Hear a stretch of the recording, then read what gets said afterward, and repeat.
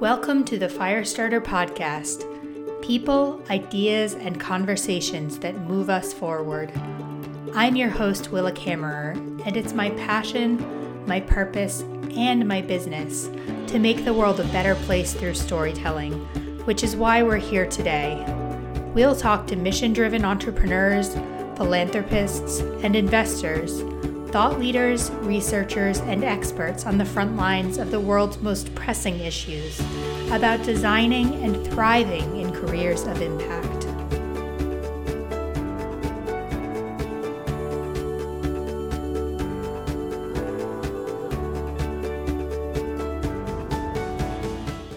My guest today is Professor John D. Trybus, a social strategist on a mission to help impact organizations embrace the blur between sectors, functions, departments, and human strengths for good. John leads and manages Georgetown University's Center for Social Impact Communication, which is where we first connected. John's career journey has spanned multiple sectors in pursuit of making an impact. He served as personal advisor to the world-famous chimpanzee expert and United Nations Messenger of Peace, Dr. Jane Goodall, traveling with her around the globe on her perpetual 300-day-per-year advocacy tour, working to inspire people to conserve the natural world we all share by realizing that every individual makes a difference. John has also served as a strategist at the British Embassy in Washington, D.C., and within We Communications social innovation practice, advising clients at Tiffany & Co., L'Oreal Paris, Coca-Cola, Microsoft, Women for Women International, and CARE on social responsibility.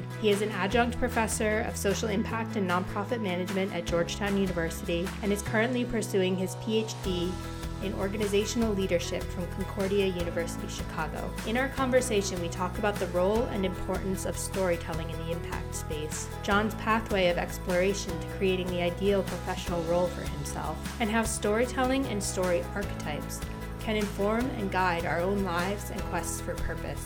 As always with John, it was such a thought-provoking conversation, and I can't wait to share it with you today. John, welcome to the podcast. So happy to have you joining today. Thank you, Willa. Thank you for the invitation, and it's great to be with you. Absolutely. So you run Georgetown University Center for Social Impact Communication, and we met when I was enrolled in a social impact storytelling course that you were teaching. I think about a year and a half ago is when we first connected. And as a little context there, when I first came across the program, it was one of those things where the application deadline was just a few weeks away and I had a lot on my plate. But as I was reading the description of the program, and it was just one of those, oh no, I know I have to do this and I have to do this right now things. So I pulled it together, submitted the application, and we're part of why we're here today is, because I certainly had no regrets as part of that. So just a wonderful program, and everything that you're doing at Georgetown is just, really valuable work. So I really appreciate it. Well, thanks for saying that. And there's not 2 days that are the same. And that's why I love the work that I do at Georgetown. And specifically, I work on a number of different topics related to social impact, but storytelling in particular, because as you all know, you never know who you're going to meet when it comes to the topic of storytelling. So as you mentioned, that's how we met. And that's how I've met a lot of really interesting people, is through the topic and teaching storytelling for social impact. Definitely. And it was a really interesting cohort of people as well in community. So I'd love to kind of go back to the very beginning. Where did you grow up and what did you want to be when you grew up? Oh, we're going really way back, aren't we, with that question? Really way back. We've got to go back to the earliest story threads, and then we'll fast forward. Well, I grew up in what I fondly refer to as the Hollywood of the Midwest. I don't think that anybody else calls it that, but that's what I call it. And it's a suburb of Chicago called Oak Park, Illinois. And I call it the Hollywood of Chicago because a lot of interesting people have called Oak Park home through the years. So it's been the home, or where she was born, of Betty White from the Golden Girls, among many other things. Also where Frank Lloyd Wright, the architect, did a lot of work. Ernest Hemingway, the writer, lived in Oak Park for many years.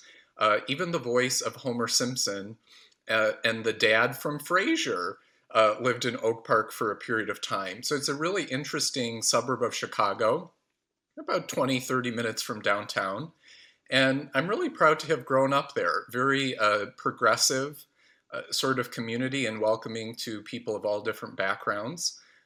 So that's where I grew up, but also spent every summer in Michigan. My family had a home on a lake in Michigan that was more, kind of nature oriented and being able to be out there with the sunshine and the elements. So I kind of equally grew up there. And what did I want to be when I grew up? My most early memory was, are you ready for this? I wanted to be a herpetologist. I wanted to study reptiles. That's a Wow. that's a little bit of a twist in this story, right? But I've always loved animals. You know about me, so that's probably not too surprising. But there was something very specific at the time that it was reptiles that I was interested in. So I wanted to be a couple different things through the years as I grew up, but that's the first memory of what I wanted to be. Well, my first memory that I remember writing about, on like a fifth grade paper was a veterinarian. So, kind of we were kind of following. Maybe there's some connection to storytelling there. I don't know. Yes, good. I'm in good company then. Definitely, definitely. So, how did these kind of threads for you of, storytelling and impact, how did they kind of come together? Did one kind of emerge before the other and lead to the other? I'd love to just kind of hear how that came together for you. Well, I guess, to maybe reflect and answer that, I got to take a quick step back in that I've got to talk about my parents, if I may. And, I'm a professor at Georgetown University, specifically, of course, about social impact, including storytelling. And I found myself having this as my career and my life's work kind of by accident. This was not, my life's plan, so to speak. Starting off way back when, wanting to be a herpetologist and a couple other things along the way. But I absolutely believe, well, it was what I was meant to be. And so, and to know the answer to that really gets to my parents. So my mother is an educator her entire career, and she is a college professor. There's a lot of other people in my family who are educators. My sister is a Spanish teacher. My grandmother was a teacher in the suburbs of Chicago for many years, teaching history and languages and geography. So that was my mom's side, that teacher. And my father was the leader, the executive director of a number of different organizations, nonprofits, through the years, including an organization called Helping Hand, that employed and cared and gave services to people and their families with physical and intellectual challenges. So guess what happened? Before I knew it, I became the perfect combination of both sides of my parents. And it wasn't, I have to Definitely. admit, it sounds silly, but it wasn't until the last few years that I stopped and realized that that was the case. It was this family that never talked about really what they did. They just kind of led by example and did the work that was part of our ethos, that was part of the family, didn't really talk about it in a very overt way. But look at what has happened to me. Perfect combination of both of my parents. So that's kind of one side. And then specifically the storytelling kind of evolved, with time. That too wasn't something that I set out to have specialty in. And I kind of call myself also a story scientist, of looking and thinking and researching and teaching stories in so many different ways. They're endlessly fascinating to me because it's linked to what it means to be a human. But one of really the earliest influences in my life about storytelling was my grandmother. She was a phenomenal storyteller. She's since passed. But she was one of these people that just had always great stories and would connect with people and talk about her travels. And then, of course, I also had another job in another lifetime ago that was the job of a lifetime, and that was working for Dr. Jane Goodall. Of course, the world's foremost authority on chimpanzees, United Nations Messenger of Peace, National Geographic cover girl, but also, I think, the best storyteller of them all. And that's really her process that she often talks about, is how she creates change and impact in the world, is through really the vehicle of story. So I kind of had these early influences, if you will, about storytelling in my life, both personally and professionally. And it's just one of those things that you go to the next step and the next part of your journey. And before you know it, you've kind of got your life's work in front of you, and it's pretty exciting. It's not always been the case, but definitely is right now.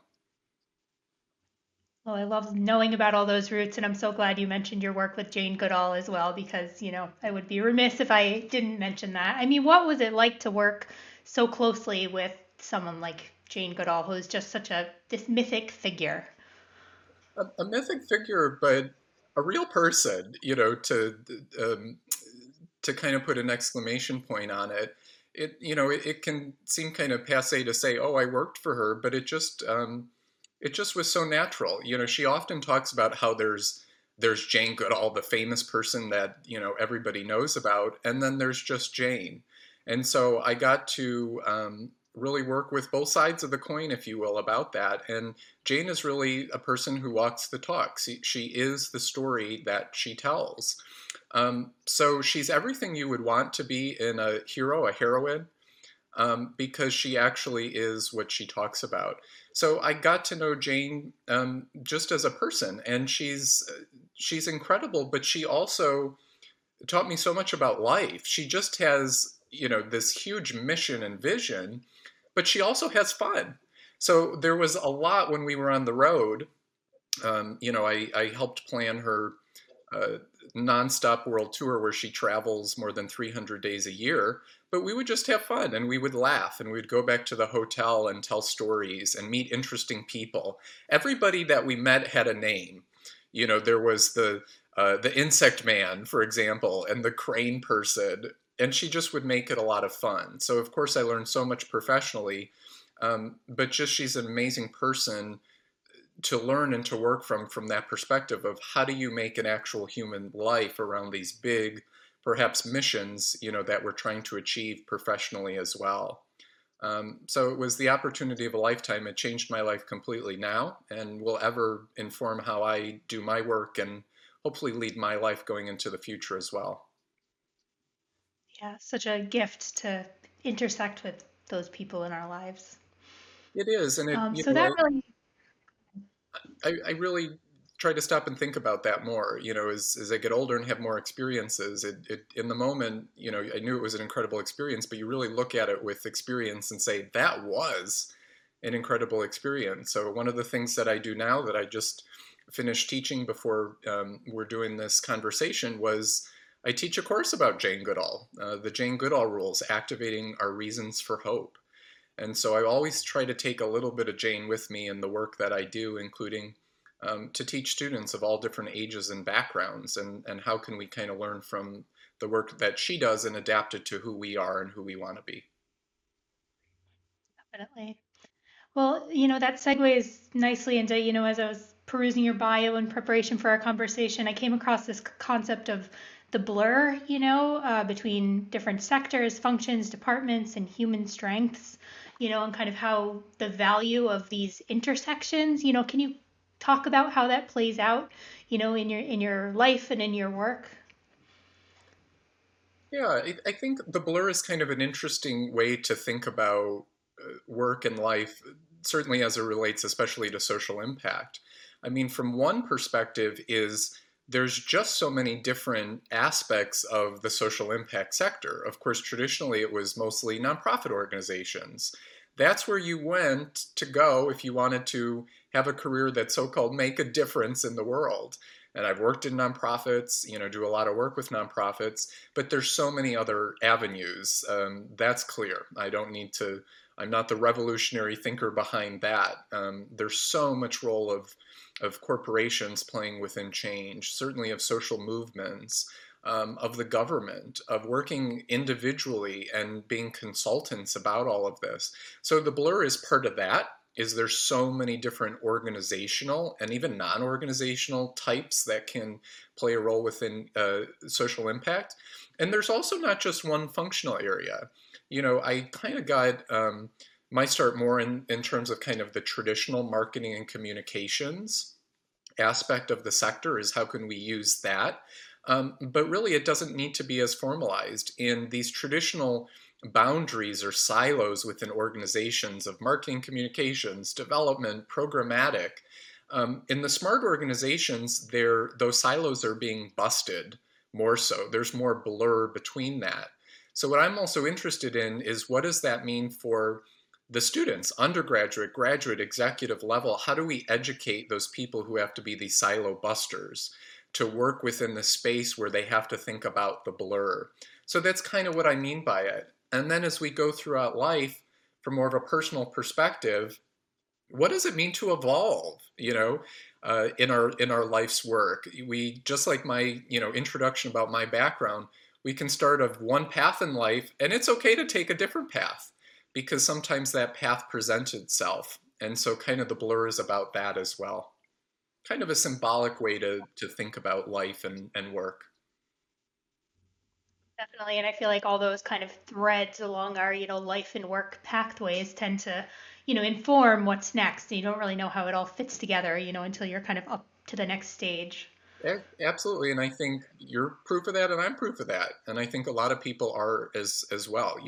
You go one step ahead, another something enters the picture. You work hard, take advantage of opportunity. That's what Jane would say, and you will find a way. And a lot that goes into that, of course, is being lucky, the right place at the right time, and also aspects of privilege and things like that. But there's a lot to be said for letting kind of life unfold and also seeing where it takes you if we have the ability to do that.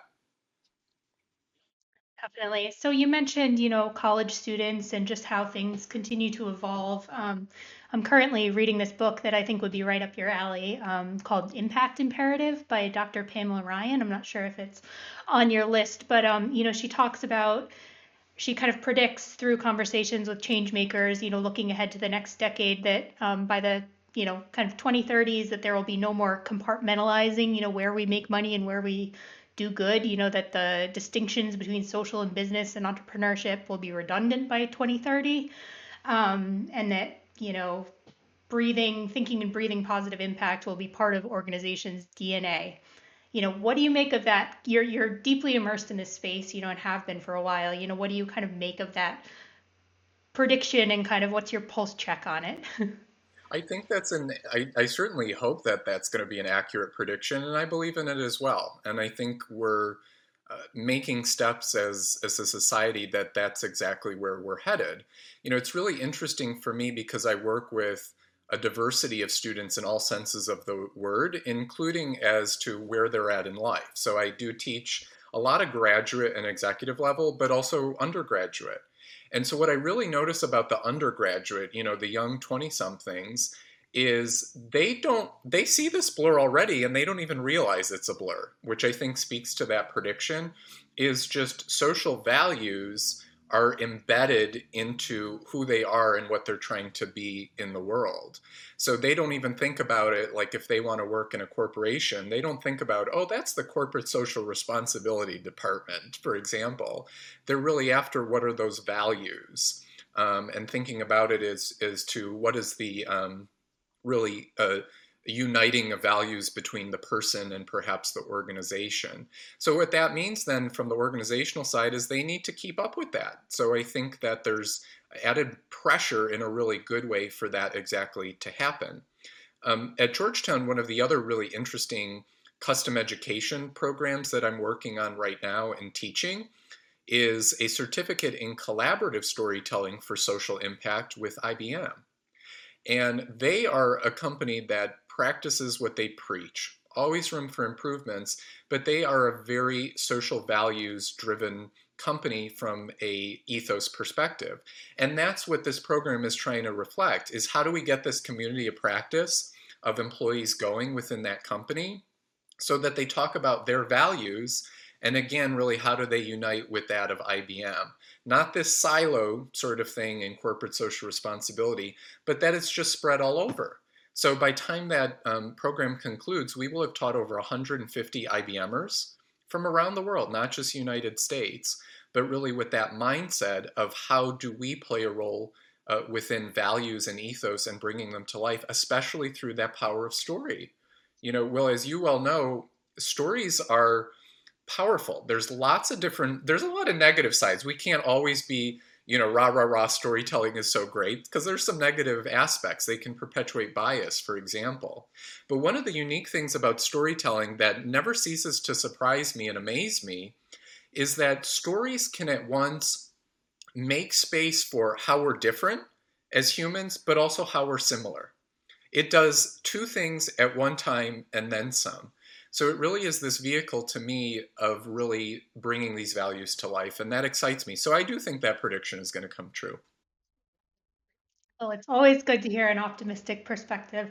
And I'm so glad you kind of, begin to kind of delve deeper into this idea of storytelling because I think that it can be kind of a buzzword, So I'd love, in marketing, in all these other spheres, everybody's a storyteller and we are all storytellers, but I'd love to, kind of hear your wisdom on the role of stories in our own lives and in our, just society, back to the earliest, traces of human history, stories have played a role. And also, how they affect our brains.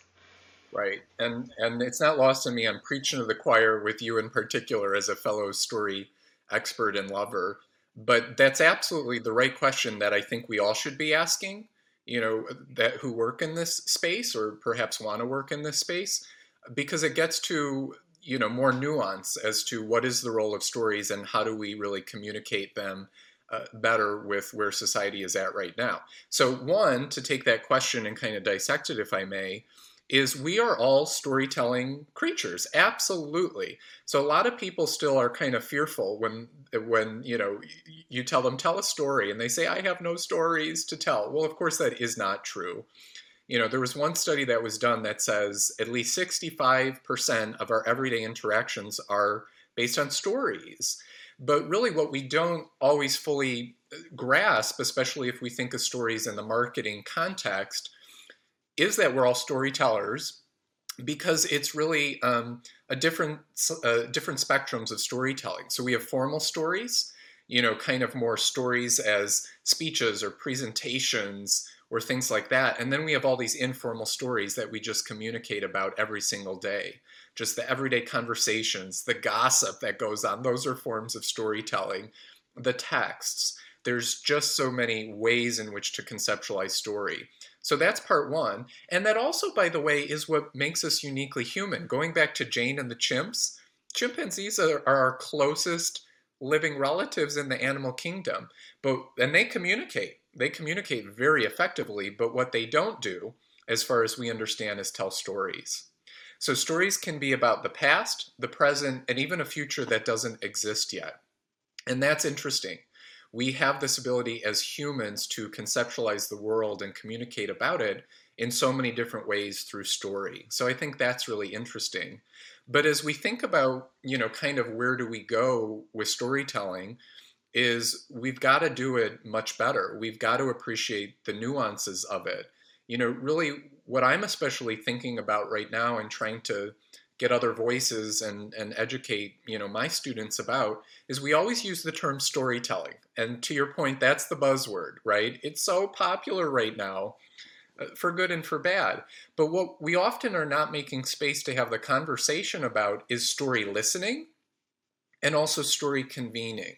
So not just how are we storytellers, but in the roles that we may have, how do we make that space and become story conveners and get others involved in that process?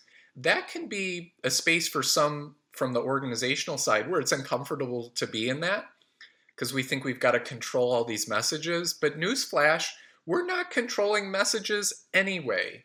So how do we evolve this conversation? This could be a TED Talk, Willa, that we do at some point. But how do we evolve that conversation in this practice that it's not just storytelling, but listening as well as convening? So that's what I'm increasingly interested in, and how do we really have those as practices and as a mindset?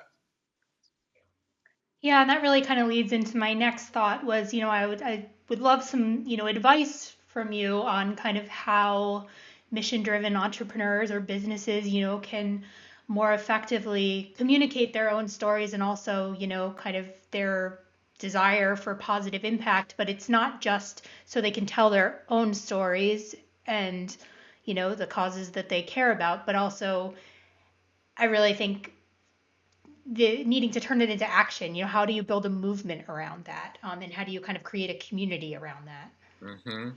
Well, one is first, how I would try to break down that question. It's a big one and it's a good one.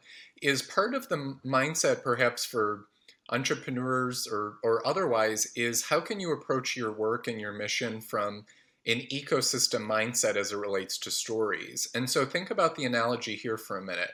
An ecosystem in other aspects of life, right, is an ecosystem of a rainforest, a jungle, a desert, so many different ecosystems and so many different animals, big and small insects, plant life that interact within that ecosystem. That's how I think about stories. So, how do you have stories that are small ones, little anecdotes? How do you have stories that are big ones, bigger narratives? How do you have different stories with different purposes, different definitions of success? How do you have stories that do make space for promotional aspects, but also how do you have stories where you don't expect to sell a product, but are about pushing against stereotypes in society? So if that analogy makes sense, is we try to create these ecosystems of story within organizational work or otherwise. I think that's, to me at least, that's a really powerful idea and a mindset to do that. And then it hopefully helps your mind think about, okay, what is my story as a leader maybe? Or as that founder, as that entrepreneur? What is the story of me? Or the origin story. So many different labels we can put on that. So you have that space in the ecosystem for that. But then again, you also have space to be that convener that I spoke about. Is how are you identifying others whose stories need to be told and who you give permission to be imperfect storytellers that are not getting to the organizational key messaging? We need to make space for that as well. So it just gets into this different mindset that I'd like people to get into, and then different definitions of success. And just my last point in that idea of the ecosystem is how do you make space for what I call story experimentation? Often again, through the marketing lens of stories, we think about things that are on the website or on social media. Really important. You need that as part of the ecosystem. But how do we try something different? Maybe it's not going to work. Maybe it's not going to have the intended outcome, but that's okay. So, how do we especially have maybe stories that are less polished? And we do things like one of the story experiments that I've been doing with some of my students is the human library. I don't know, Will, if you know about the human library at all, but it's this idea of don't judge a book by its cover. And it can be applied in a lot of different ways, but what a lot of people are doing is they curate kind of an event where some people are the human books who tell their story and some people who are the human readers who listen to the story. Now, it's ideally pre-COVID done in person, but imagine this being done on Zoom and you don't even show faces until the end. So you're instead listening. You're utilizing those senses with storytelling and just listening to somebody's human story. And then maybe at the end, you actually see what they look like. So that's an idea of how can we take these other ways in which to share stories and connect as humans and just try something new. Make space for that too within this ecosystem way in which we can share stories. Yeah, I think that sounds like a great experiment and thing to be. I would love to see that in action, ideally in person. We hope, maybe in the coming year ahead. But so are there any other trends that you're watching that you're excited about, in the storytelling space or kind of the intersect between storytelling and impact? I think there's quite a few. There's a lot of talk, for example, of virtual reality. I would argue that that's important to think about, but perhaps has kind of lessened in impact along the way. I go back to the overall trend that what's old is new again. And what I mean by that is, again, we have all these different technologies, but there's no substitute for face to face or Zoom to Zoom or phone call to phone call and making an old fashioned human connection. So, as we have more and more channels and mediums in which to communicate, I would make a really strong argument to say that there's still no substitute. And actually, what breaks through the clutter, arguably more so, is really old fashioned communication and storytelling. So I get it. We can't always do that. If we're trying to build campaigns and movements, one by one can be hard to do to reach scale. But how do you think about that as part of the strategy? Back to my former boss, Jane Goodall, when she's doing lectures all around the world, pretty much 99% of the time she hosts a book signing after her lecture where she's telling stories. And really, the reason for that is a story exchange, is so that she can make that human connection old fashioned. She can hear their stories and how they've responded to her stories. So, again, folks listening to this, what is your version of that? How do you go back to some old fashioned and old school, really, ways in which to do this? I always get so many questions about use of new technology and stories. We got to think about that too. But I think one of the big trends is what's old is new again. Something to think about. Definitely. I just think that kind of human connection, no matter how many technological solutions we come across, I think it's just can't really replace it. So we'll take a short break right now and we'll be right back. For the past few years, our team has been partnered with the Saul Zaentz Charitable Foundation on the production of a feature-length documentary, Starting at Zero, Reimagining Education in America. It's about early childhood education and why we need to take it seriously as a country. The film brings together the voices of policymakers, including 5 current and past governors, educators, academics, business leaders, pediatricians, parents, and children. Visit startingatzerofilm.com to learn more, watch the trailer, and connect with us on social media. You can also send us a message to host a free screening in your community or license the film for educational and institutional use. Again, that's startingatzerofilm.com. We look forward to sharing it with you, because the future of our country depends on a successful today for our children and our families.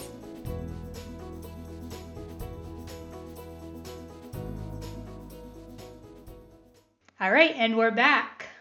So, one of the most powerful exercises during our program that we did was the story archetype test, and I'd love to talk a little bit more about that. It's kind of like the Myers-Briggs or Clifton Strengths Finder test, but looking at how stories play out in our individual lives.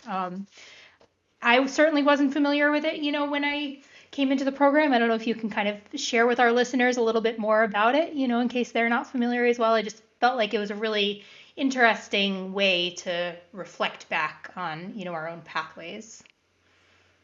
Yeah, I love this assessment. It's called the Pearson-Marr Archetype Indicator. And it kind of is colloquially, speaking, it's kind of the to your point, is kind of the Myers-Briggs of storytelling.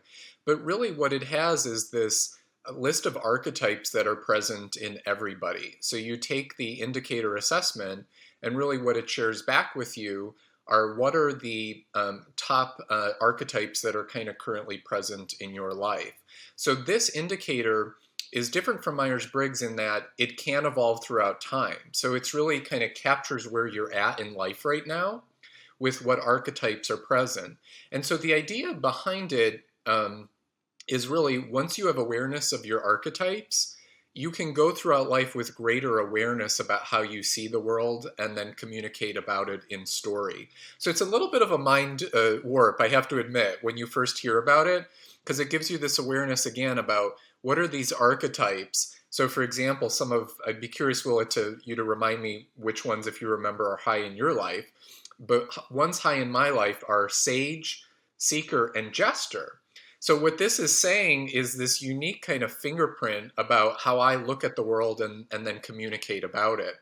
So the sage is not too surprising for me as an educator, as a professor, right? Always after knowledge.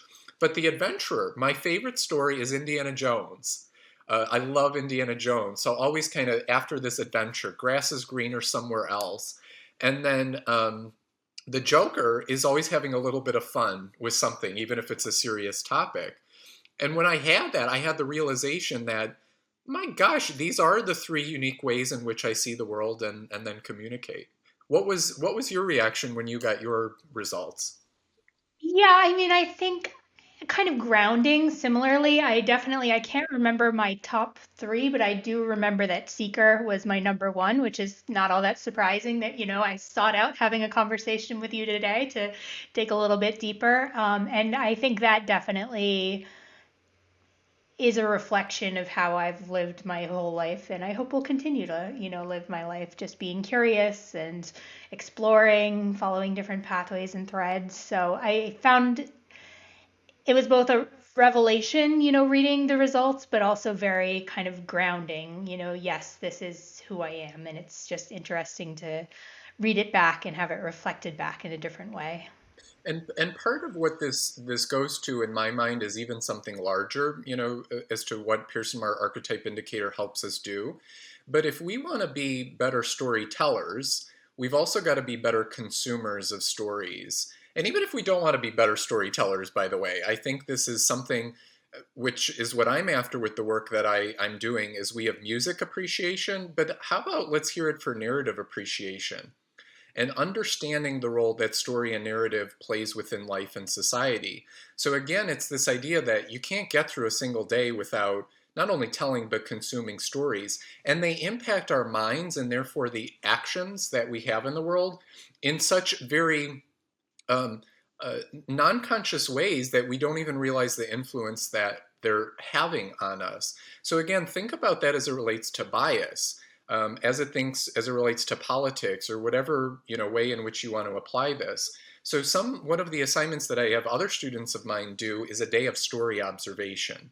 So picking a 24-hour period of time and really paying closer attention to the stories that are around you on social media, on the news, texts with friends, all of the many ways stories come to life, and categorizing them and really raising our awareness as to what are those types of stories and how are they influencing us. And that's kind of a wake-up call too. So that's another interesting exercise that folks might want to take advantage of. Definitely. Yeah, it sounds really interesting. Are there any reflecting also, back on your own life more, are there any mindsets or philosophies that you feel like have been just this through line in your life that have, helped you get from point A to point B and, just been embedded in who you are and your outlook on the world? Well, that's a good question. We're getting really at where I got to reflect here. One is, maybe some of these are going to sound simple, but I do believe in them. I mean, one is to try to have fun. It can seem like when you're doing impact work is you're doing heavy stuff at times, but what I really learned again, especially from Jane, is that sense of how can you have fun while you're doing the work, whatever that means to you. So trying to look at and appreciate the lighthearted moments and making some room and understanding that those are important. Because in this work in particular, burnout is really easy, especially right now when we're all at our homes, both living and working. So I think fun is really important.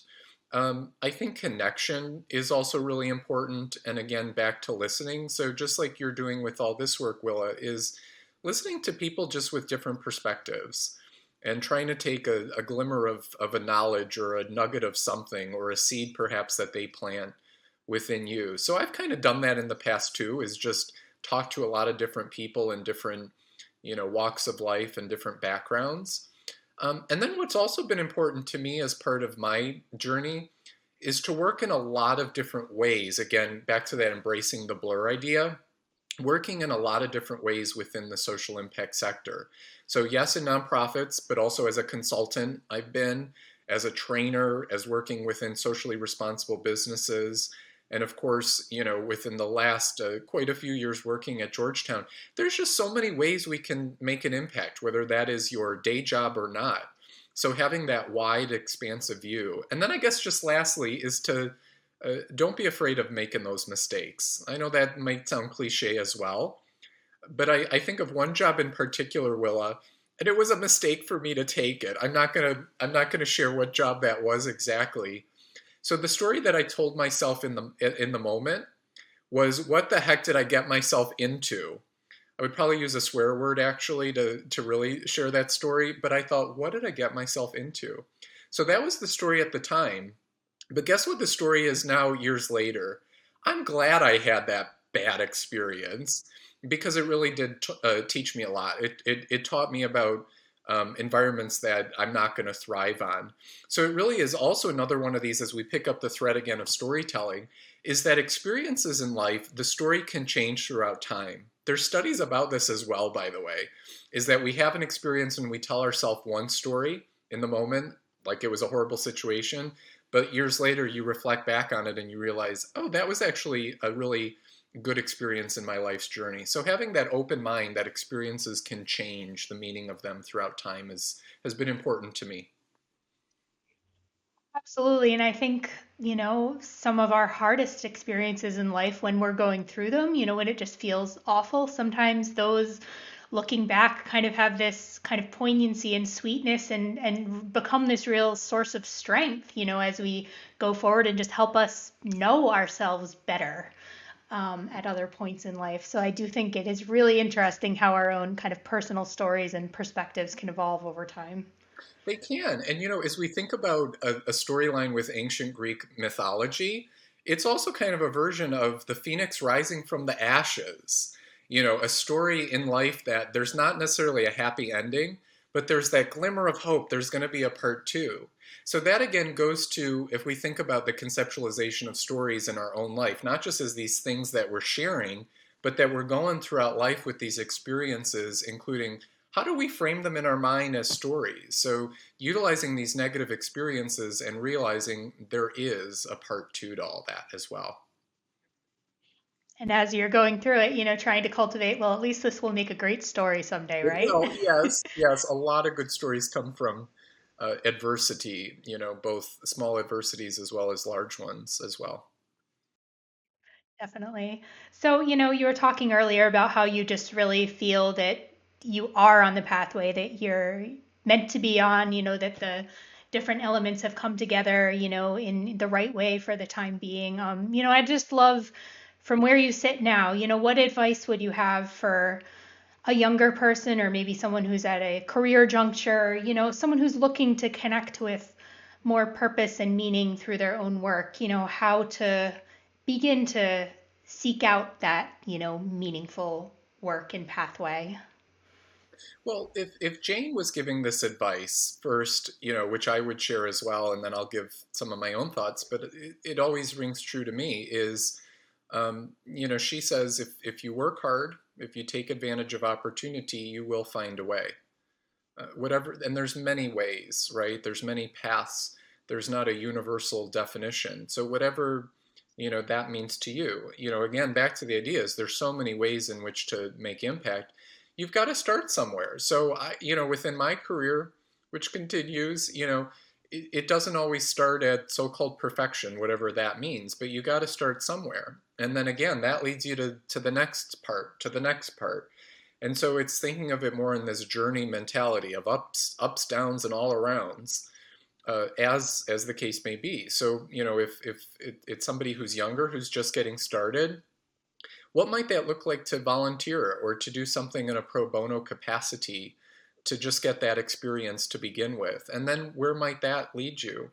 I would also say that people who live impact-driven lives really also tend to be quite generous with their time and their knowledge and their thoughts. So doing the reaching out to somebody who you admire sort of thing is also not a bad way to go. And just hearing a little bit more about their trajectory, which is, I know, what you're doing, Willa, with this project, and just to hear how they went about it. But you got to start somewhere, and then you've got to give yourself permission to make those mistakes, and I think see where it leads you next. Again, back to my story.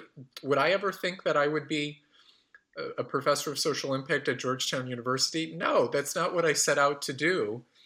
But thank goodness it's happened. So the way I think about the work that I'm doing now is I've had more impact than any other time in my career, working in so many different ways within the impact sector, because it's almost like it's a ripple effect of impact. If I can help somebody else with education make a little bit more impact, that creates this ripple effect that they do for others. So we've got to think about this work as well, I think, with a community mentality, not just of perhaps people that we serve, but we also think about giving back to others who are trying to do this work. I think that's really important mindset to have as well. Yeah, and I think it's really valuable advice to just, start somewhere because you don't know, where it will lead. And I think the careers of today and the careers of tomorrow, the most, interesting and, probably the most impactful ones aren't necessarily careers in a box. That's exactly Who right. who would have ever thought, you would have ended up where you are? So I think it's a pathway. It's an iterative process. And I would be remiss too, Willa, you'll appreciate, is this is also very much a gig economy where people are not in necessarily organizational, what is a 9 to 5 job anymore, but suffice it to say a 9 to 5 job anymore. There's side hustles and gigs or whatever word you want to put on that. I do also a lot of teaching in social impact consulting. And that's additional education that we're going to be building out through Georgetown University and the Center for Social Impact Communication. Is there's so many people, even if they have a full-time job, who are trying to give back and working on small gigs or working in a consulting mentality. So, let your mind go as to what the options are, and to your point, start somewhere and see where it's going to take you. Definitely. So, from where you sit now, is there anything that you know to be true at this point in your life that, you didn't know to be true at an earlier stage in life? Oh, I got to pause with this question, Will. You're giving me a A deep really one, sorry. you're giving me one where you really got to dive a little bit deep. Um, I think what I know to be true now upon reflection is that um, things are going to be okay. And I mean it certainly from a personal perspective, but I think I also mean it from a societal perspective as we kind of zoom out from this conversation. Um, from a personal, professional perspective, it's again, everyone's going to have those ups and downs. I don't want to come on here and come across like I'm presenting I had it all figured out because I didn't. But it all has and it's going to continue to evolve. But it's all going to be okay and has been. And I think about that as we think about all the things that are impacting society right now and always and going forward: racial injustice, inequality, everything happening with climate, conservation, health, COVID. Unfortunately, the list goes on and on. But what I also know to be true, not only that it's going to be okay, but that it's also important to have hope. And I don't mean that in the Pollyanna sense. Hope is very different than optimism. There's actually something that's called Schneider's hope theory that really is about this action orientation to hope. That actually maybe you don't have hope about everything in life and society, but you really start to think about what do you have hope on, and the strategy orientation to trying to move the needle on whatever issue that you're really passionate about. So really trying to think about, what are you passionate about? What is that aspect of the work that you can play a role in? And when combined with others, that really starts to build a snowball effect. So think about, what do you have hope for? What can you have a strategy about with your work, professionally and personally, to try to move the needle, and it will be okay. And those are things that I do know to be true. I love that. And I am a fellow believer in the power of action. And I think, whenever I'm the most kind of engaged in just trying something, even if I don't know, what the result will be, it makes me feel more hopeful. So I think And that's if really you don't, powerful. well, what do you think? I mean, if you don't have hope, what do you have? So again, it's not that we talk a lot about hope within impact work, but it's not the idea. You got to be hopeful about everything. But if you can't get up and have hope about something and the role that you can play, what else is there? You're not going to have that action orientation. Have you seen that in the work that you do and all the different organizations and causes that you work with? Definitely. I mean, I think a through line for us, is just trying to identify those places of hope, those positive messages, and not just positive messages in a superficial way, but there is always a positive thread in everything, and to help identify that. And build community around that as well. And it really comes then to how can we develop our own reasons for hope? Jane Goodall has her reasons for hope, things like the indomitable human spirit, the power of young people, the resilience of nature.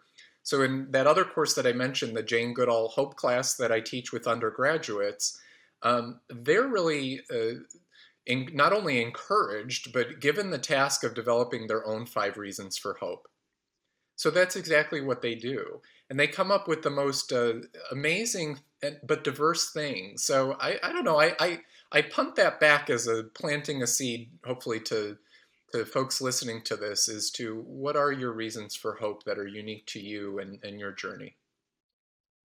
And I love the idea too of kind of outsourcing it. If you can't find reasons, yourself on any given day, then, you can look to your students, list of 5. And there's always, I think, people and books and nature and just different sources that we can tap into our lives to try to find a bit of hope when we aren't really feeling that ourselves And be on the internally. lookout for that proactively, right? Don't just expect it to come to you, but it is not only students, but other people as well that indomitable human spirit of people doing really remarkable things in the face of horrible things, that are happening in the world. And that is having that reminder, that nudge, that sense of inspiration, it does rub off on you. And there's just people doing absolutely incredible things. We had in class before this conversation, we had the founder of the Center for Great Apes in Florida joining class.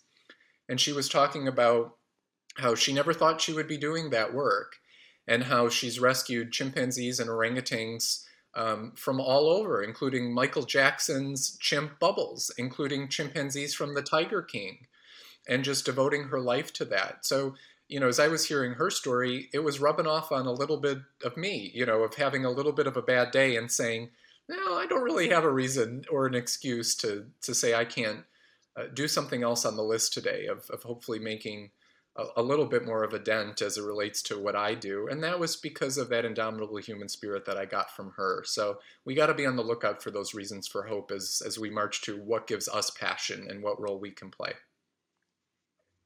Definitely. Well, this has been such a wonderful conversation. I really appreciate it. Do you have any other reflections on storytelling, impact, the intersection that you'd like to share with our listeners? My goodness, we've covered a lot of territory, right? We've gotten like We have, we practical as well as have. philosophical. I don't know. I would just reiterate, just to start somewhere, and wherever you're at in your particular journey, and be open a little bit to that adventure. And then as it relates to storytelling, in particular, my passion, my life's work as a story scientist, as an educator. Um, be encouraged not only to tell your own story, but listen to other stories and be that story convener. And there's so much that trust that is built when we share stories. So when you share your story with somebody else, you're giving them, you're showing a lot of vulnerability. You're showing that you trust them. So when you extend that so called olive branch of trust through a story, you often get it in return. So as you think about your role as an entrepreneur, as a leader, as somebody driving or creating part of that process of social impact, how can we have not just that human connection, but more of this trust through stories? So it just becomes a different way in which to think about the work that we do personally, professionally, in whatever way in which you would do that. So maybe, well, if I may, I'll leave it on that note, is to lead with a story so that we can have that more of that story conversation going back and forth. It's needed. Definitely. Well, thank you for your olive branch and trust that you've instilled today. That's right. So How can, a lot of stories in yeah, return, right? So look me up and share with me your stories if you're listening. so how can our listeners find more out about you and the work that you do at Georgetown? Well, they can check out the Georgetown University Center for Social Impact Communication. And you can just check out more about the work that we're doing, and specifically our different programs, the Certificate in Social Impact Storytelling that we spoke about today. And there's always more that are in the works, and really trying to be a center, figuratively and literally, of education within the social impact community. So check us out. But regardless, it's just been a pleasure to have this conversation, a breath of fresh air, an important conversation to have. So Willa, thank you, and thanks for everybody listening too. Well, thanks, John, for being here, and just really happy to be able to share this conversation. Thank you for sharing another episode of the Firestarter podcast, people, ideas, and conversations that move us forward. If you haven't already done so, you can subscribe to the podcast, find show notes, as well as the video of today's show at firestarterix.com/podcast. That's firestarterix.com/podcast. Connect with me on Twitter and Instagram at Willa Kammerer, that's KAMMERER, and at FirestarterIX, and I'm Willa Kammerer on LinkedIn. This is the Firestarter Podcast. I'm your host, Willa Kammerer, and I can't wait to share our next conversation. In the meantime, stay safe, stay well, and let's stay busy making the world a better place.